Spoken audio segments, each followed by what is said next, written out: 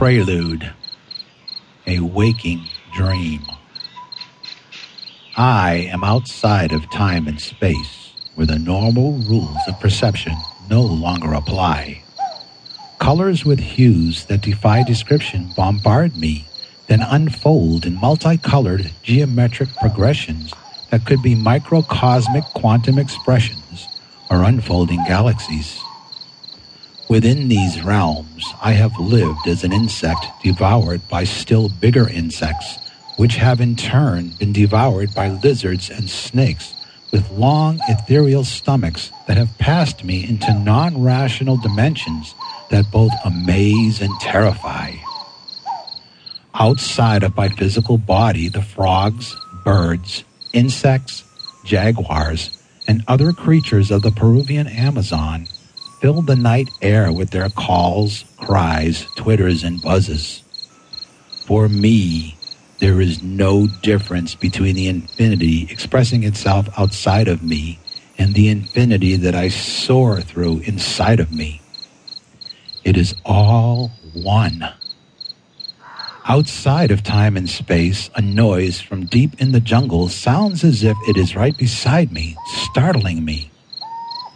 Sometimes I feel myself fully present and aware in two places at the same time, often in different times and dimensions.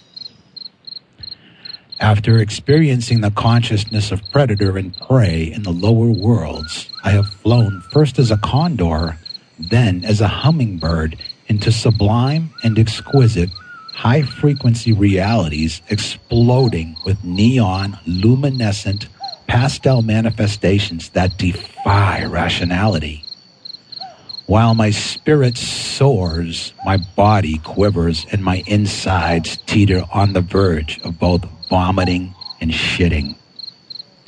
I soar between agony and ecstasy as each experience awes my soul with a palette of emotions that range from heavenly bliss to a hellish, maddening terror that cannot be articulated, much less comprehended. I am vaguely aware of others sitting around me in the humid jungle night inside a circular open-air hut called a maloca. Many of them vomit and sometimes cry out in fear or bliss as they pass through their own visions. I feel my soul connected to theirs. Our visions are directed by the music of a white-clad mestizo shaman who sings magical songs, plays different flutes, and a stringed mandolin-like instrument called a charango. He is the keeper of a vast body of knowledge of Amazonian healing plants that dates back to prehistoric times. His specialty is a unique combination of plants that have brought me to this visionary state that continues to unfold outside of three-dimensional reality. In this waking dream, where time and space become fluid, I not only soar through alien vistas of sight, sound, and feeling, I also travel through events of my life, both good and bad, often reliving them in their emotional content. Throughout my journey, I often confront hidden aspects of myself that have been ignored and denied because of the negative emotional charge that they hold. I sometimes vomit when confronted with something particularly unpleasant, which clears it out energetically in what is called a purge.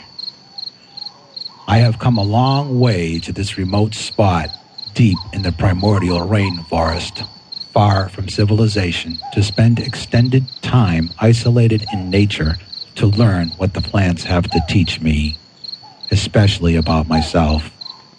To be healed, I must confront the forces that have driven and tortured me throughout my life so that I can understand the lessons that they have to teach me. To get to their root, I must travel back to my beginnings so I can come to terms with the energies that brought me into this life.